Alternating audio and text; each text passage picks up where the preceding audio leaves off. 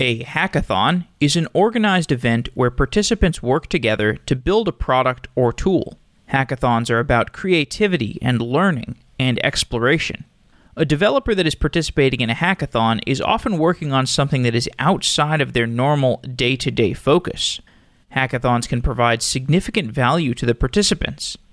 Hackathons have led to friendships and new companies and newly developed confidence that can be critical to a developer who feels uncertain in their ability to launch their own projects. Jonathan Gottfried is a co-founder of Major League Hacking, an official student hackathon league that powers invention competitions.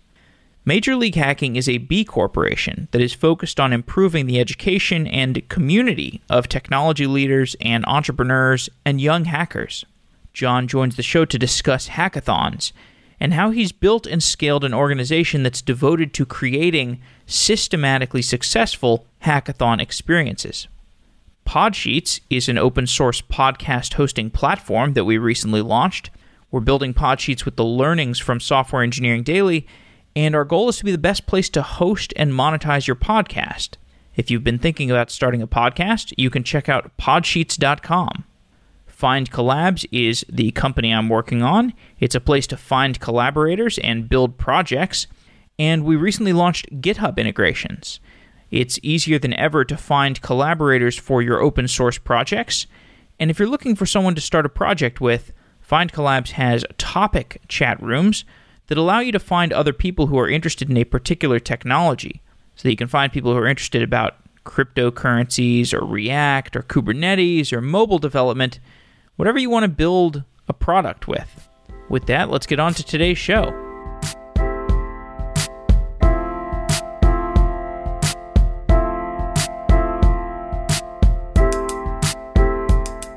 John Gottfried, welcome to Software Engineering Daily.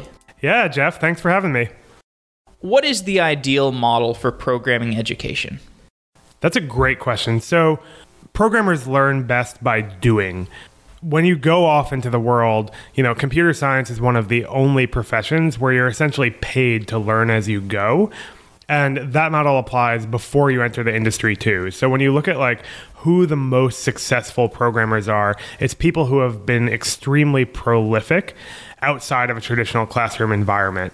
You hear about all of these college dropouts who start working on their projects. You hear about people doing boot camps. You hear about people going to hackathons.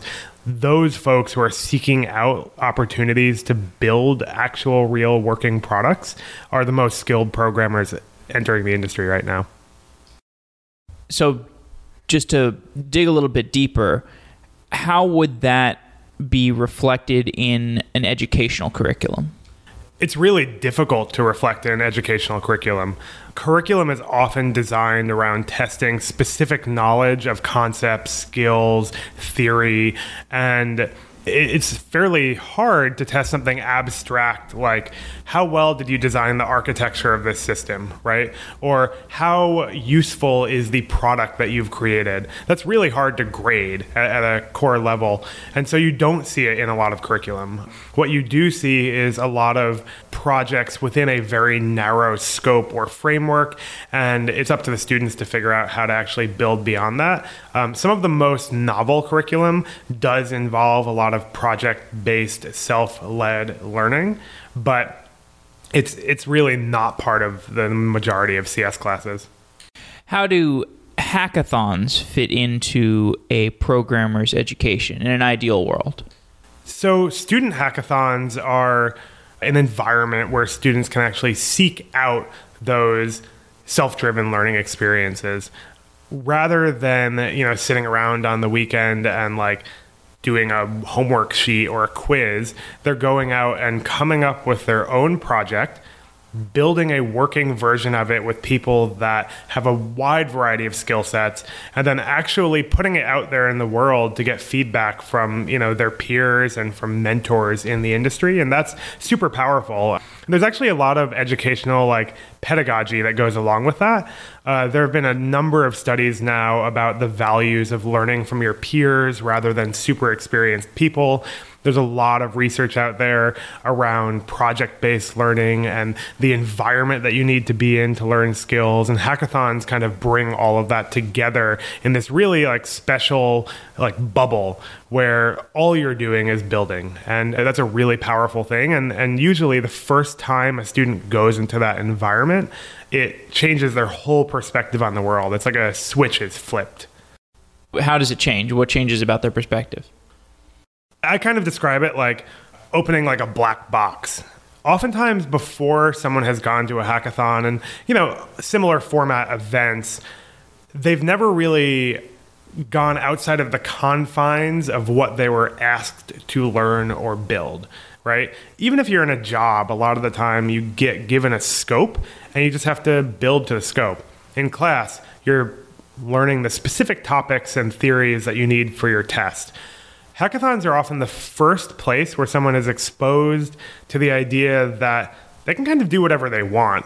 And that's super powerful, especially for programmers, because being able to build software is one of those rare skills that in a very short period of time, someone can build something that could be accessed by anyone in the world, right? And that's functional, and that is technically complex and interesting.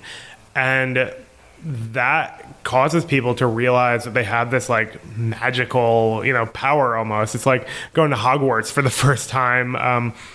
It really just changes your perspective on what you're capable of. And it often forces people into this mindset of, okay, now I can just learn whatever I want, whenever I want. My sense is that the way that the computer science curriculum has developed is largely due to the fact that in the earlier days, programming was much harder. You had much lower leverage as an individual programmer. And so the way that the curriculum is structured reflects that low leverage as a developer.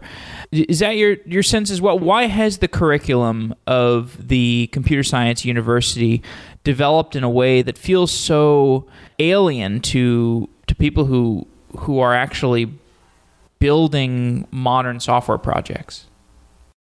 I think you're absolutely right that a huge part of it is a result of the previous complexity of building software, right? Like even 15, 20 years ago, which isn't that long in the grand scheme of things, you had to have a much deeper understanding of math to be able to be a good programmer because your resources were more constrained. You had to worry about memory management. You had to worry about, CPU cycles.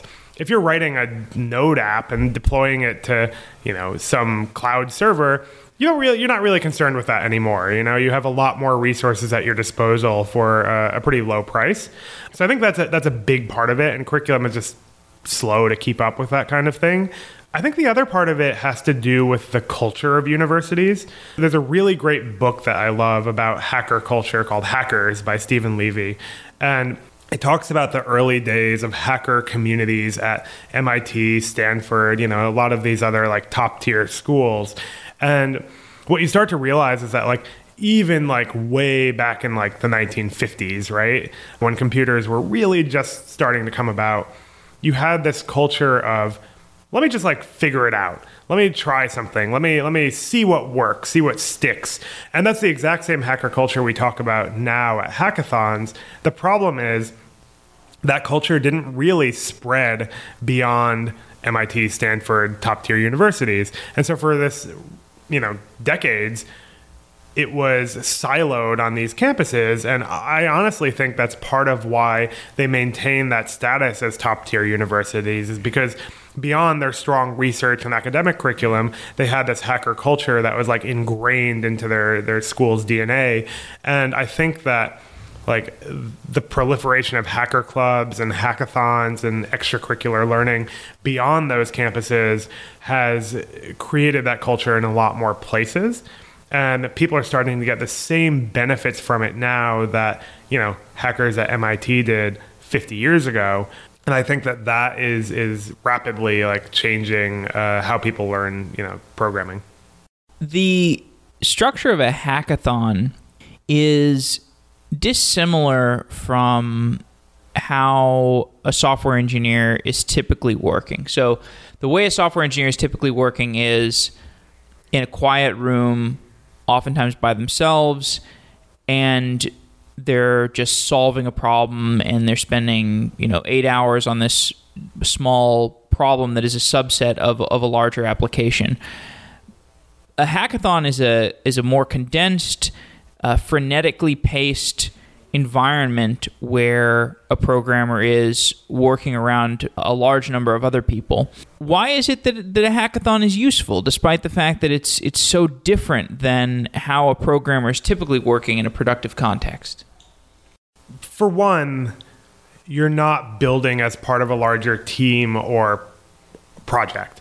And so the constraints are a little bit different, but I think the way you described it is pretty accurate, right? It's a little frenetic. It's a little crazy. When you go to a hackathon that has like 1,000 people sitting in a room coding, it's not like a silent environment. It's almost somewhere between a party and a classroom. Obviously, people aren't like, binge drinking and hanging out at the hackathon. It's a much more, professional environment than that, but they are having fun. And for a lot of the students who go, it's a social experience as much as it is educational or professional.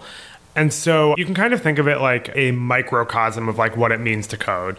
When you're working on a project and you get into that like flow state where you're really like thinking clearly and producing good work and structuring your time and effort effectively, and it feels really good. A hackathon is like a bite-sized like chunk of that. And what you're producing at the end is not like a feature on some app that already exists. It's a small prototype, and it's not meant to replicate like good architecture or engineering practice. It's meant to replicate the process that someone needs to go through to build, an MVP or try a new technology for the first time, or, show someone that like crazy idea they've been thinking about for 6 months. And I think that's a common point of confusion. A lot of people are like, hackathons don't produce anything real, nothing comes out of them. And I would actually argue that is exactly the point. It reduces the risk associated with building something if you don't have to worry as much about the value of the output. And it allows people to be more creative because they can take more creative liberties, right? They can build something that doesn't have to show immediate value. And I think that's super valuable from a learning and also just like a creative satisfaction perspective. That's a very important point. The idea that by working on things that may have no practical application or may not even make it to the minimum viable product that you plan to build to, you can nonetheless make progress as a programmer, make progress in your career. Why is that? Why is it important to work on things that basically hit a dead end, that don't have any productive application? I compare it to how artists learn. Imagine if you're a painter and someone's like, go paint the Mona Lisa. The Mona Lisa was not the first portrait, he ever painted. There were hundreds of portraits before that no one's ever seen because they probably got thrown away or painted over or just lost to time. And I think programming is a really similar skill set in that it is both a technical and creative discipline. And so there's going to be a lot of trial and error along the way to becoming great. And you're not going to produce a masterpiece, nor should you be expected to the first time around. And so when we think about like why that's beneficial, most projects that people work on as programmers, you're either being graded on for class or you're being evaluated on as part of your work performance. And that forces you to think about things in a different way that's probably more narrow, right? You're not necessarily going to take a huge risk with a new technology at work because that could end really badly for your company. And that's probably a good thing, right? Like we don't want all the programmers out there just throwing whatever new library is like, cool into production because that's not good, architecture practice. But when you're learning something for the first time, that's fun, that's interesting, that's cool, and it allows you to learn new concepts that you wouldn't necessarily encounter on a day-to-day basis because there's fewer constraints.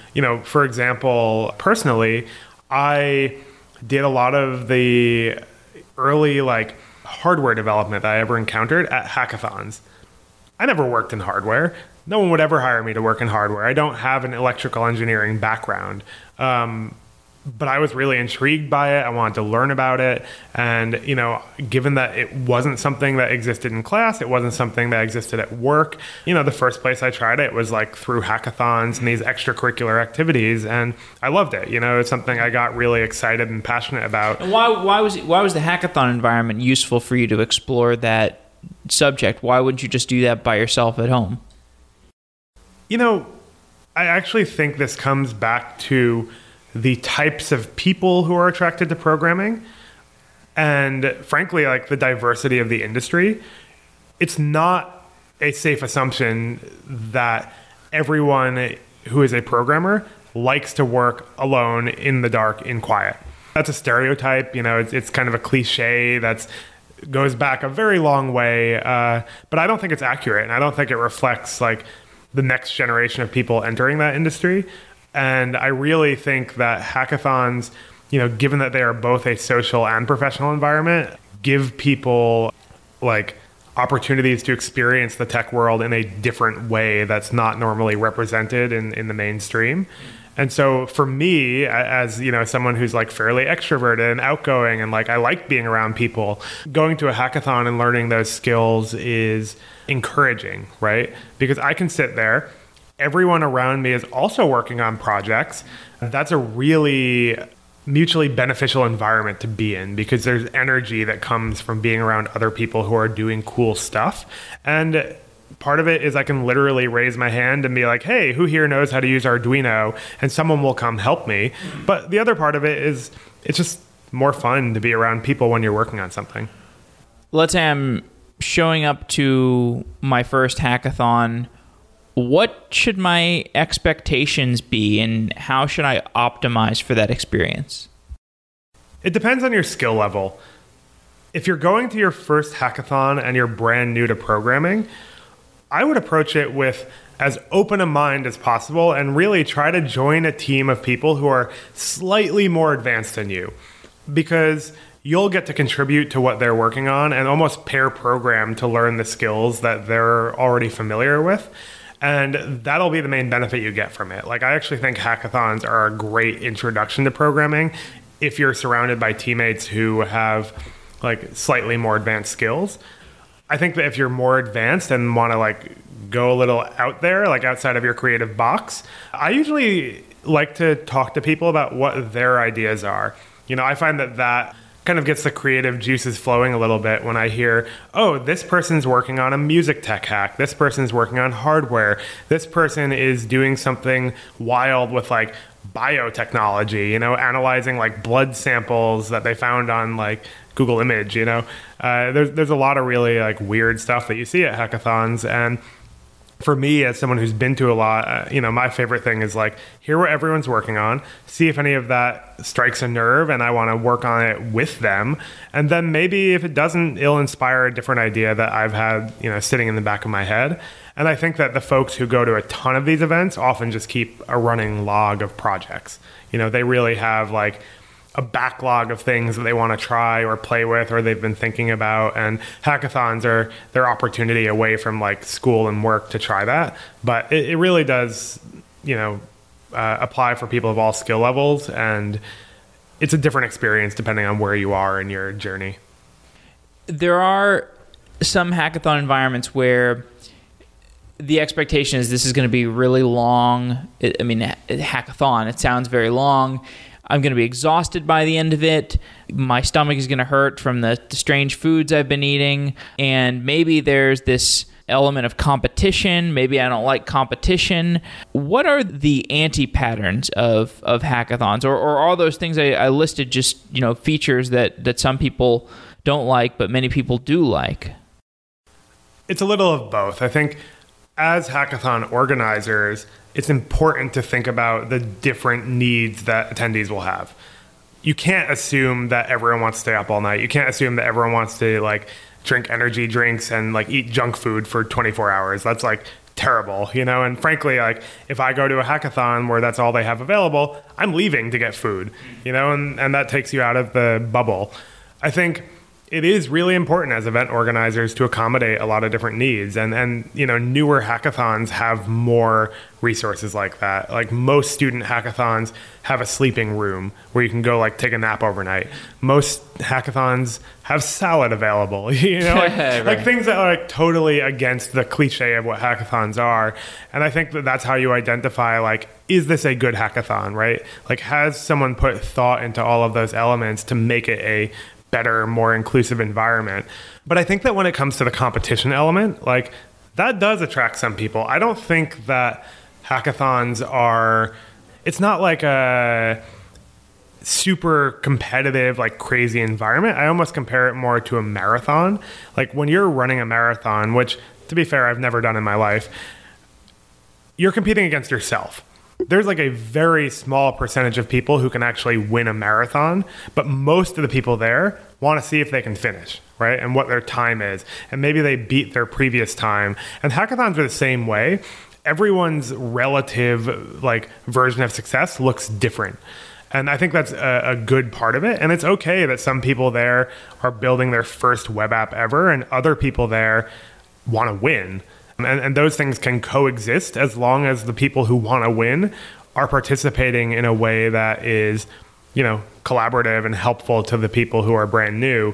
And I actually think that, you know, in my experience, a lot of the folks who are super competitive are often some of the best like mentors because they're really familiar with the environment. They have a lot of experience and they want to spread, you know, the experience that they've had so positively to new people. And so they tend to invest a lot of time in helping like folks who are, you know, less familiar with hackathons. You started Major League Hacking. Why was the idea of the hackathon a compelling enough venture to go after that you would build an entire business around hackathons? As with most businesses, it wasn't quite that well thought out in the early days. And frankly, now we do go beyond hackathons. But really the thing that drew us in at like day zero, right, when we quit our jobs with no money to work on this, was our own personal experience with the format and with the community. So I had been a developer evangelist at Twilio. My co-founder Swift had been a developer evangelist at SendGrid. And, you know, he was in the process of like selling his previous company. He quit his job at SendGrid and he started working on MLH for maybe like 4 to 6 months before I joined it full time. And, you know, essentially what happened was there was this small handful of student hackathons that had been around for a couple of years. Like I'm talking 5 events. And we would go to those events as mentors or sponsors or just to like help out. And it was like one of those like little like light bulb moments where you sit there and you're like, this is fundamentally changing these students' lives and also changing the environment that they exist within. And people were leaving those events and being like, wow, I want this on my campus too. And it had this like viral spread so that when we actually did start working on MLH in earnest, you know, basically in like spring 2014, we went from like 5 events to like 40 events overnight because all of these people had seen this, they'd experienced it, and suddenly they wanted to do it too. And they were coming to us for advice because we had been, you know, the mentors at these events. So attendees from your previous events have been like, we want this, we want more of this. How do we make it? Yeah, and some of that was frankly like competitive. Some of that was like, oh, I want my university to stick out more than, you know, this other university. And there were some like fun rivalries in the early days. Like for a while there was a rivalry between UPenn and University of Michigan to see who had like the biggest, best hackathon. And there were definitely some downsides of that, but it drove a lot of early interest. What were the downsides? I mean, you don't really want people competing to have the biggest event. That's not objectively a good thing, but it resulted in some really cool stuff. Like I remember one of the first M hacks at University of Michigan, they managed to hold it in the Big House, which, if you're a college football fan, is one of the largest stadiums in North America. And so they had like 1,000 hackers in the luxury boxes at this stadium. And then in the middle of the night, they let everyone onto the field to like hang out and play Frisbee and like have a good time outside of the hackathon. And that was awesome, right? Like we were shooting off a t-shirt cannon with hackathon t-shirts. That's like an unreal experience. And that was fueled partially by like their desire to be bigger and better than Penn's hackathon, Penn Apps. So there was definitely some rivalry that fueled a lot of the growth, but mostly it was people who went to an event as an attendee, had a really great experience, and wanted to bring it back with them because people were traveling from all over. Like you had folks flying or driving from like California to, Pennsylvania to go to a hackathon, and they were wanting to see more of it. Like once a year is not necessarily enough for them to fuel that like drive that they have. Did it start out as a business? Did Major League Hacking start out as a business? It started as a business out of necessity. We don't necessarily like come from a place where we just like have a bunch of money sitting around. So in the early days, we kind of just like got money from our friends, to be totally honest. We had a lot of folks who were developer evangelists, and we found ways to help them, scale what they were doing with all of these hackathons. As it evolved, it became much more structured. Like over time, we really solidified like what our values were as a company. We really solidified what our products were, and that's allowed us to grow. But, it's always been a business. Like we strongly believe that it is both important for our employees to have a like meaningful stake in what they are creating, meaning equity. Like I really do think that's important in what people get out of being involved in an early stage company. And I also think that's really important to be self-sustaining. Nonprofit is something that we floated many times. We talked to people about it. And, the biggest concern we had was you're dependent on grants and kind of this like general societal trend of, do people want to give money to this thing? And we felt like if we were creating value for the participants and for the organizers and for the companies who were involved, which was, part of the model before MLH, then we would be a more like sustainable organization, and because we were a business. So you said you eventually figured out what your products were and what your ethos as a company was. Tell me about the process of finding those things. It was a lot of trial and error. In terms of the ethos as a company, like we knew what that was. Like it was something that we had internalized long before we started MLH. And it took quite a while for us to write it down in a way that was, I think, digestible to people who weren't us. It's really hard as a founder to articulate your values in a way that other people relate to. And we eventually did through essentially consensus of our team. And a lot of it was taking things that we did or memes that were around the company and documenting what that actually meant to us. So, we have 5 corporate values, and, I'm always a little bit of a cynic when it comes to corporate values, but these are things that very much represent like what we were already doing that we just wrote down.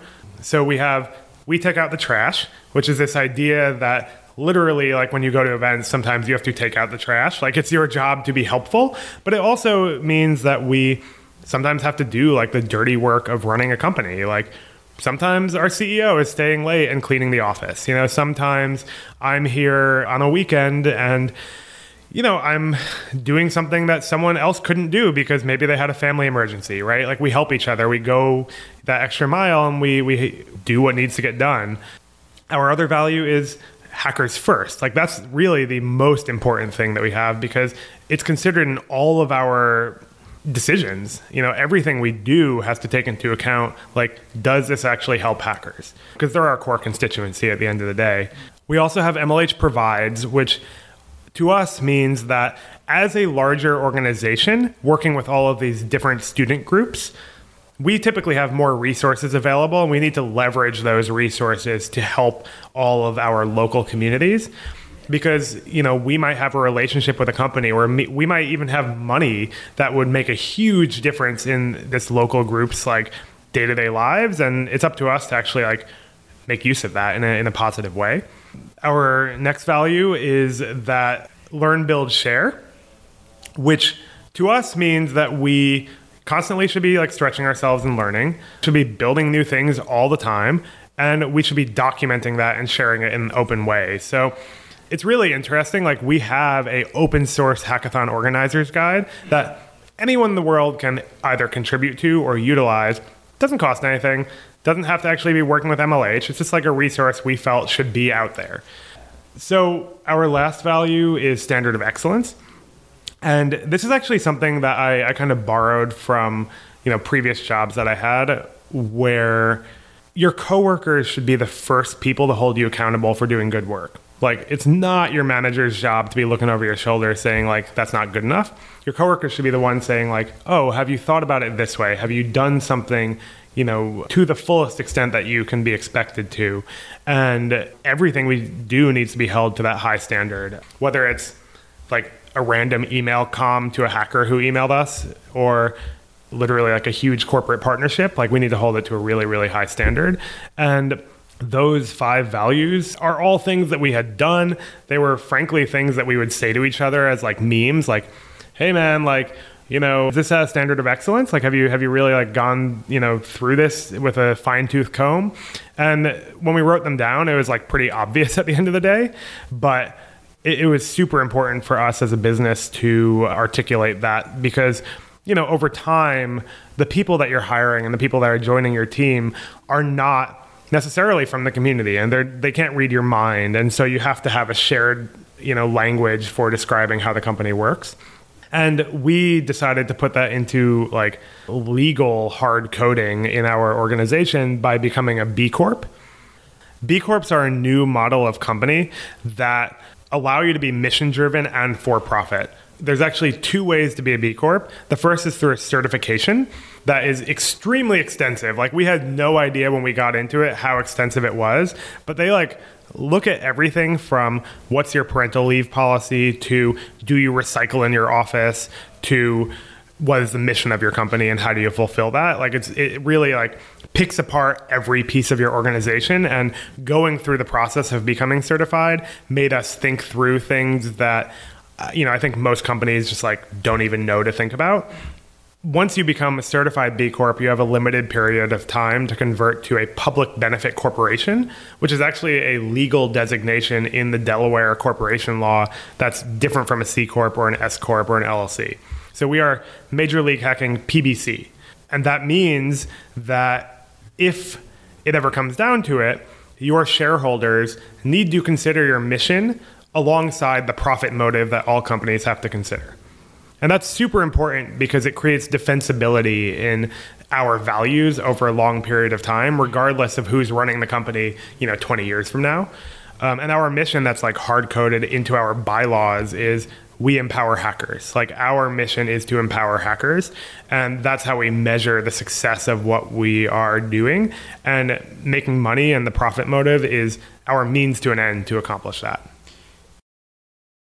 So what has that meant in practice when people have been empowered by your events and the work that you've done?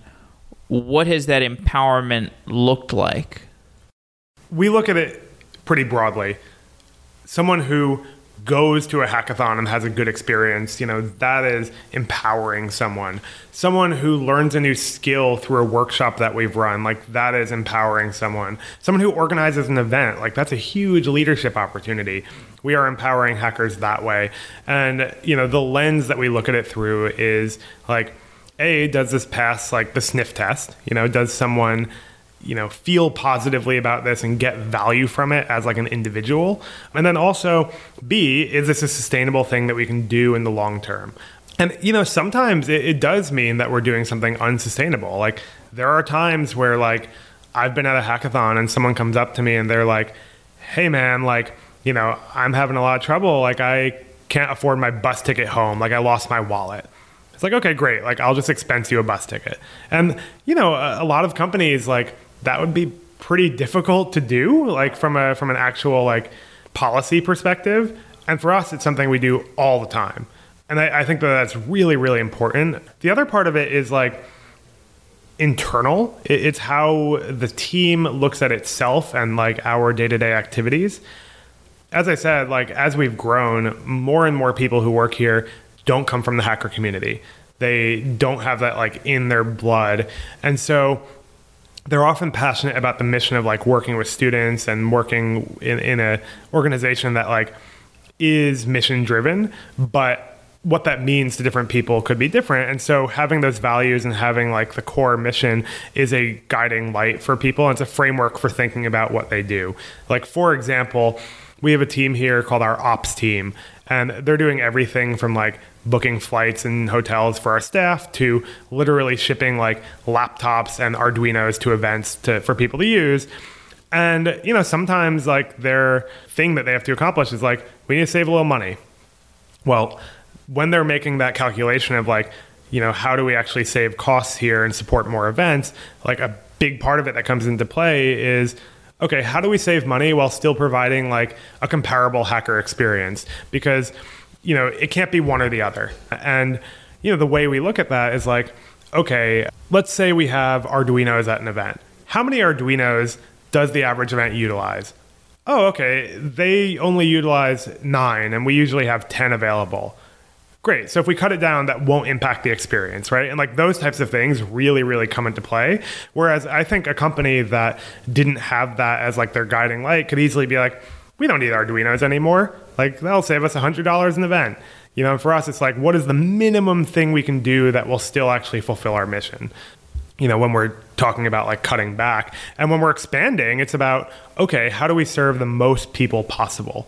And that's a global thing now. Like we have events going on literally on every continent. We had the one at a research base in Antarctica, right? Like it's seriously? Yeah, we had a bunch of hackers who were at the McMurdo research base, and last December they held a local hack day there, which is our single day multi-site event all over the world.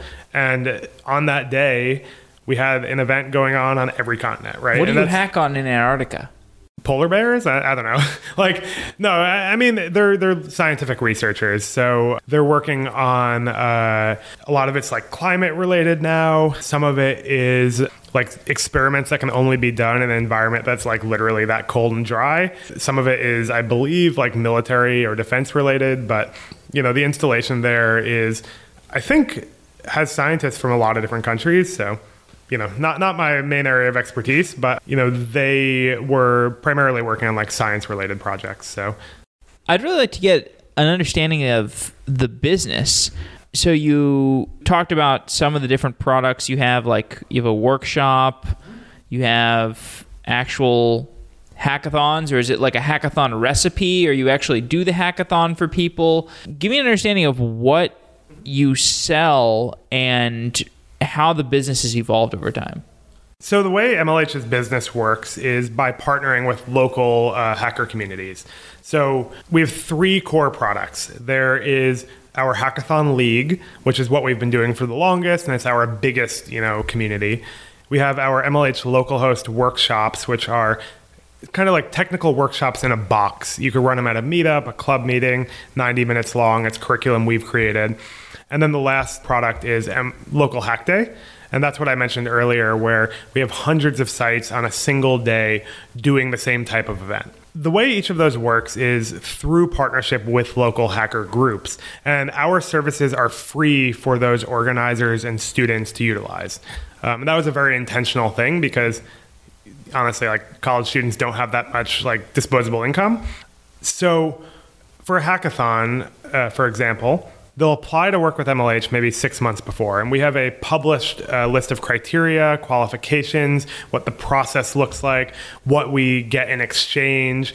And we go through this whole process with them where we qualify them, we publish them on our website, and then we're literally working with them as mentors leading up to their event. So different events need different levels of like help and mentorship, but like sometimes it's a call in the middle of the night that's like, hey, our biggest sponsor dropped out, like, can you pull some strings? And sometimes it's, hey, you know, we're really having trouble like hitting our budget, right? Like we, you know, need to get buses, but the buses are too expensive. Like, how do we deal with this situation? And we have a team of people whose like entire job is mentoring hackathon organizers, which is really cool, like that exists at all. And the way it's funded is each of the hackathons has local sponsors. So standard to any hackathon you've ever seen, they, sell sponsorship slots to developer evangelists, recruiters, really whoever they want. And one of the interesting things is we don't really get that involved in that process. Like we'll intro them to sponsors, we'll give them recommendations about how to structure their packages, but they own that budget. They own that, revenue, and they can spend it on, what they decide. So that creates differentiation in the events. Like some events have t-shirts, some events have hats as swag, and that's up to them. So wait, it's kind of like a franchise model. So the organizers get to make money off of their events? I've never heard of an event where the organizers profit off of it, but they control their own budget. The thing to remember is that most of these funds are being processed through a school like club bank account. And so it's not like a for-profit thing that the organizers get. It's more that they control their own finances on a local level. So that's a big part of the model. And then MLH sells global or national sponsorships or services on top of that to companies. So for example, your Microsoft, Google, Amazon, you're probably sponsoring a handful of local events and sending your developer evangelists to them. But MLH provides a scale component that's difficult to achieve on your own. So for example, like maybe every student who walks into a hackathon, regardless of where they are in the world, gets a cloud hosting credit or a free domain name. And that's something that we uniquely can provide that would be basically impossible to coordinate on a one-on-one basis with like 250 different events. And we standardize that. And, it's a very successful model. Like we've been able to drive a lot of like really cool projects and interest from the student side. And it's interesting because it's super mutually beneficial, right? Like you're a college student. We're basically saying, hey, you don't have to use it. We're not going to require you to do this, but here's a bunch of free credit if you want it one day, which is really fun. And then like I would have loved to get a bunch of free credit when I was in college. So it's really just like a mutually beneficial benefit that we can provide because of the scale we have. At localhost and local hack day, like same exact model. Organizers, free for them. We have sponsorships on top of it that, really utilize MLH's scale. And, they'll have local sponsors who pay the operating costs of the event. This must have been an emergent business model. Like, it sounds like you just jumped into the hackathon space. You had a sense for this being an important area to invest in or figure out a business around, but that business model that you just described could not have existed from day one. Can you tell me about the process of, because this has been my experience with my software engineering podcast company, kind of figuring out the business model was really an emergent process. Can you just tell me about your personal experience in more from the building a business angle, how you explored the fissures within the world of hackathons as you were looking for a business model with enough potential to scale your company?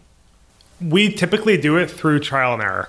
And what I mean by that is we will go to a company and say, hey, we have this idea that we think is going to be super beneficial for you. We go through the whole process. We pitch it. We let them know this is the first time we're doing this.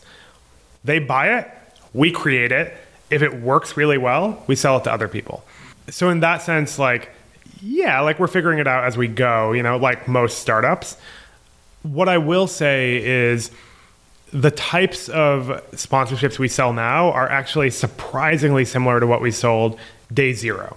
What has really evolved is our understanding of the market and like how you package this, how you productize this, what the ROI is for companies. And we frequently hear that like we have much better ROI metrics than your typical sponsorship because we are like super data driven internally.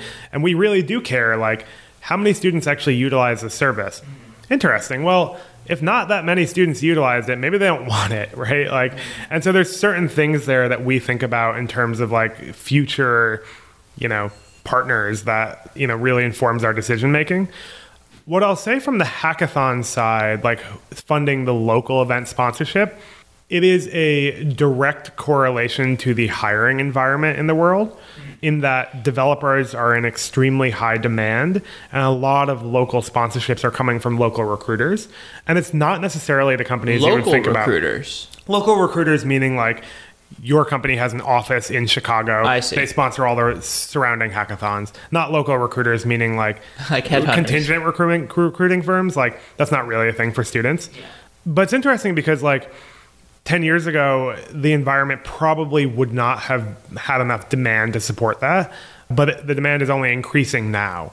And that is what allows a lot of these events in non-tech hub cities to exist and be successful, is that there is such a hiring demand that people need to be branching out beyond like their traditional, career fairs or job boards. Yeah, like I imagine every capital city in the United States has software companies that are really looking for good developers. And at this point, there are probably enough software developers, young software developers in all of those capital cities that it would make sense for those companies to sponsor a large top-of-funnel recruiting engagement. Do you have any benchmarks or something? Like I know coding and programming education is growing dramatically. I don't have a sense for how fast it's growing. Do you have any benchmarks or numbers or ways that you have, or just little signs of the times that you might have noticed recently that you think about when you're trying to get a sense for how rapidly the world of software is growing? Yeah, so there's a couple of stats that I always look at. One is the number of people getting CS degrees, which, to be honest, like only half of our audience are CS students. So not fully representative, but it's a good signal for the general trend. There's something on the order of like 40,000 undergraduate CS degrees in the US awarded each year, and something close to 400,000 job openings, right? So like there's a huge disconnect there, and the demand is really outpacing the supply. I actually am on an advisory board for the CS department at the university I went to, which is Stony Brook. Cool. And to be clear, like I have a history degree, so I ended up on the advisory board purely through the work I do with MLH. But I was in one of the meetings recently, and they were talking about how they don't even have enough professors to fulfill the demand for CS classes that the school is experiencing right now. And I've heard that at many other schools as well, that like so many people want to learn this, and many of them aren't studying CS, and so their schools are having to like adapt really, really quickly. And that's why you see such a proliferation of boot camps and extracurricular learning opportunities, is because they can't fulfill the demand immediately. The other thing that I look at is like MLH's numbers, right? So this year, 2019, we're expecting to have about 125,000 people come through our events. That's a crazy number. And it is like 3 times the number of undergrad CS students in the US. So where are all those people coming from, right? And when we look at it over like the 5 years of our company, something like 5 to 10% of all programmers in the US have been to an MLH event. And so you have this like crazy explosion of, interest in programming, CS, learning to code. And I think that like it's all feeding into each other, right? Code.org doing Hour of Code at elementary schools feeds into people wanting to do robotics competitions in middle school, which feeds into people wanting to do hackathons in high school and college. And, over time, that has compounding value. And when you start looking at like emerging markets, like APAC or African countries, it's only more so, right? Because programming is one of those things that is a huge way to get ahead, from a life and earnings potential standpoint. And so more and more people all over the world are trying to learn programming because it gives them opportunities, like it really does open the door to new worlds, new opportunities, and especially with how easy it is these days to be an online like virtual contractor for companies. Like it's not just contained to like the Bay Area anymore. You could be a developer in Mexico City earning a San Francisco salary because you're working for a major tech company in the US or a major tech company in Mexico, right? Like it doesn't matter because that's a worldwide trend. How do you scale your company. So we're sitting in your office right now. You've got probably 30 people working here, 50 people? MLH is about 20 people full time, and we have another 50 or so contractors that we call coaches.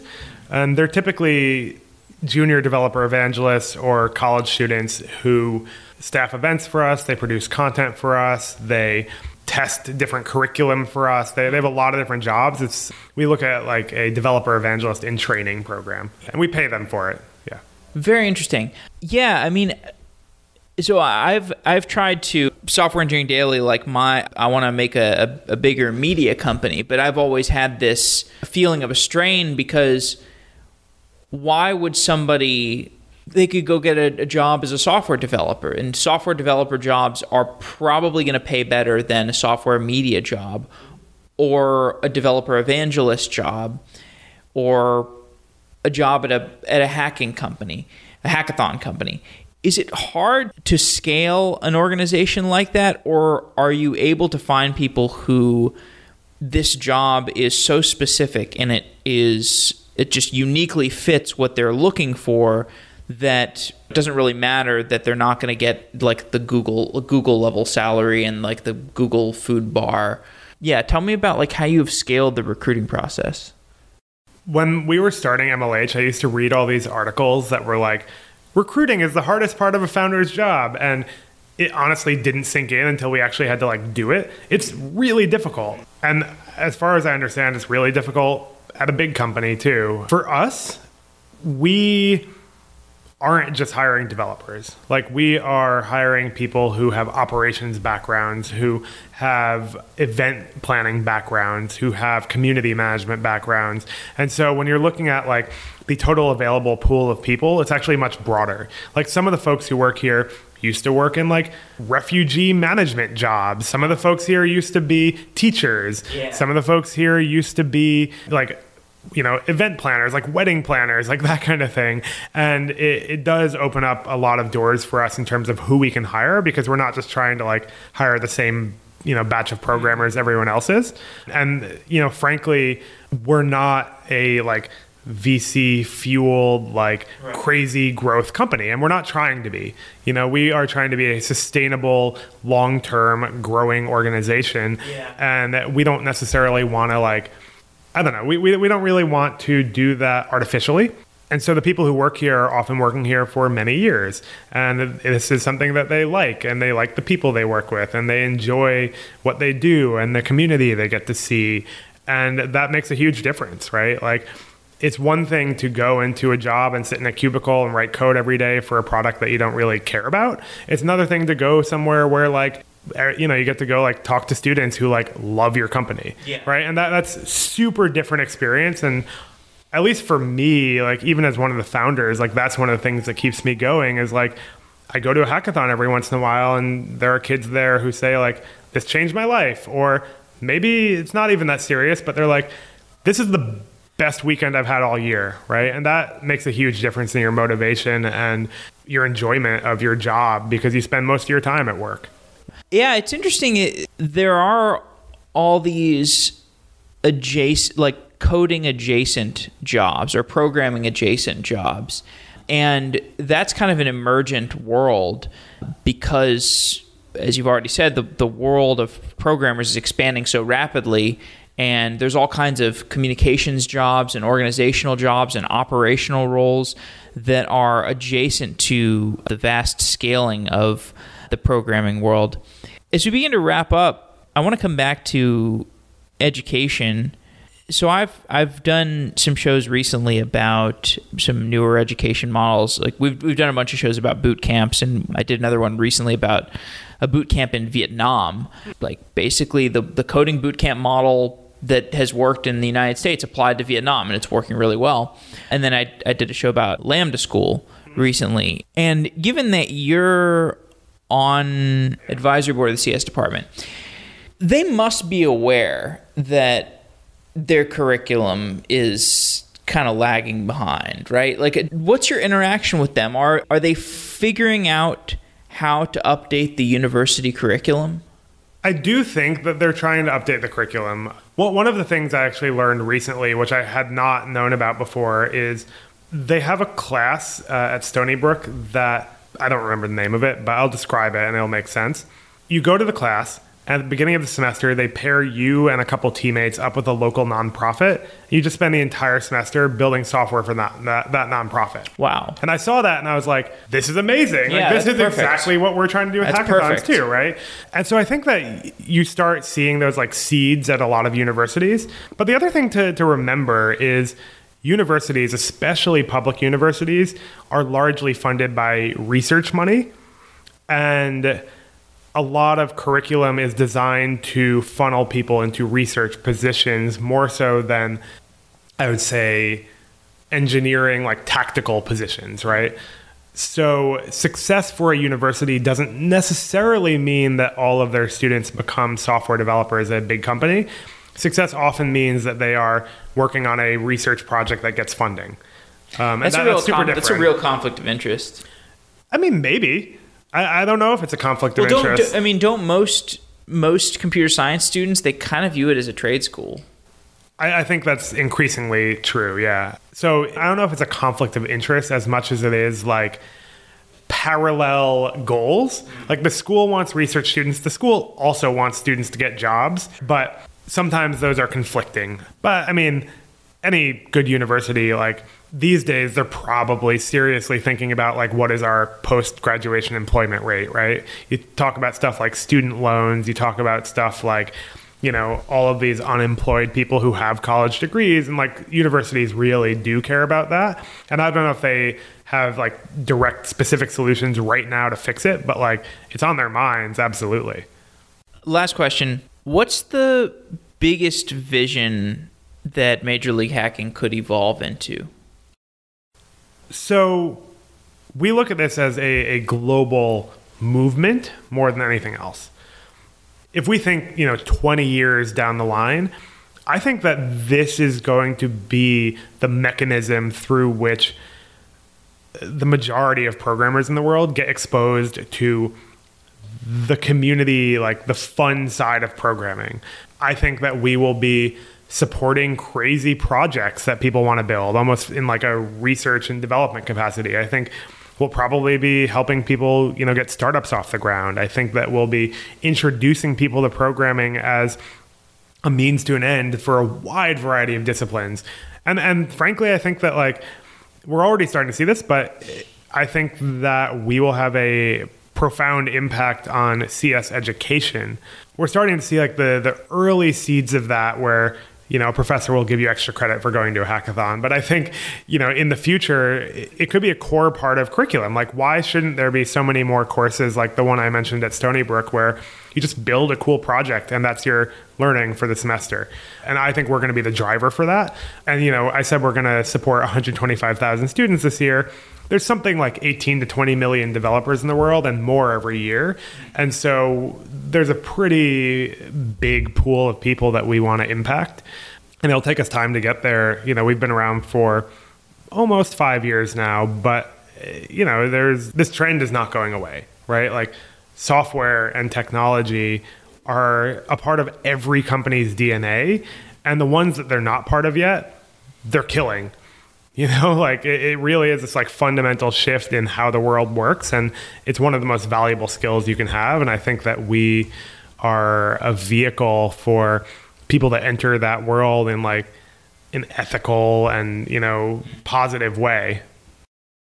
Cool. I'm a fan of what you're doing. The ways that I have learned programming the most in a most condensed fashion are when I have freedom to explore ideas and when I can socialize with other people about those ideas. The way that I learn is so far removed from sitting at a desk and taking instruction from people. So I'm glad you're doing this and continued success. Thanks, man. I'm glad I get to do this every day too. Cool. Awesome. Thanks, John. Wow.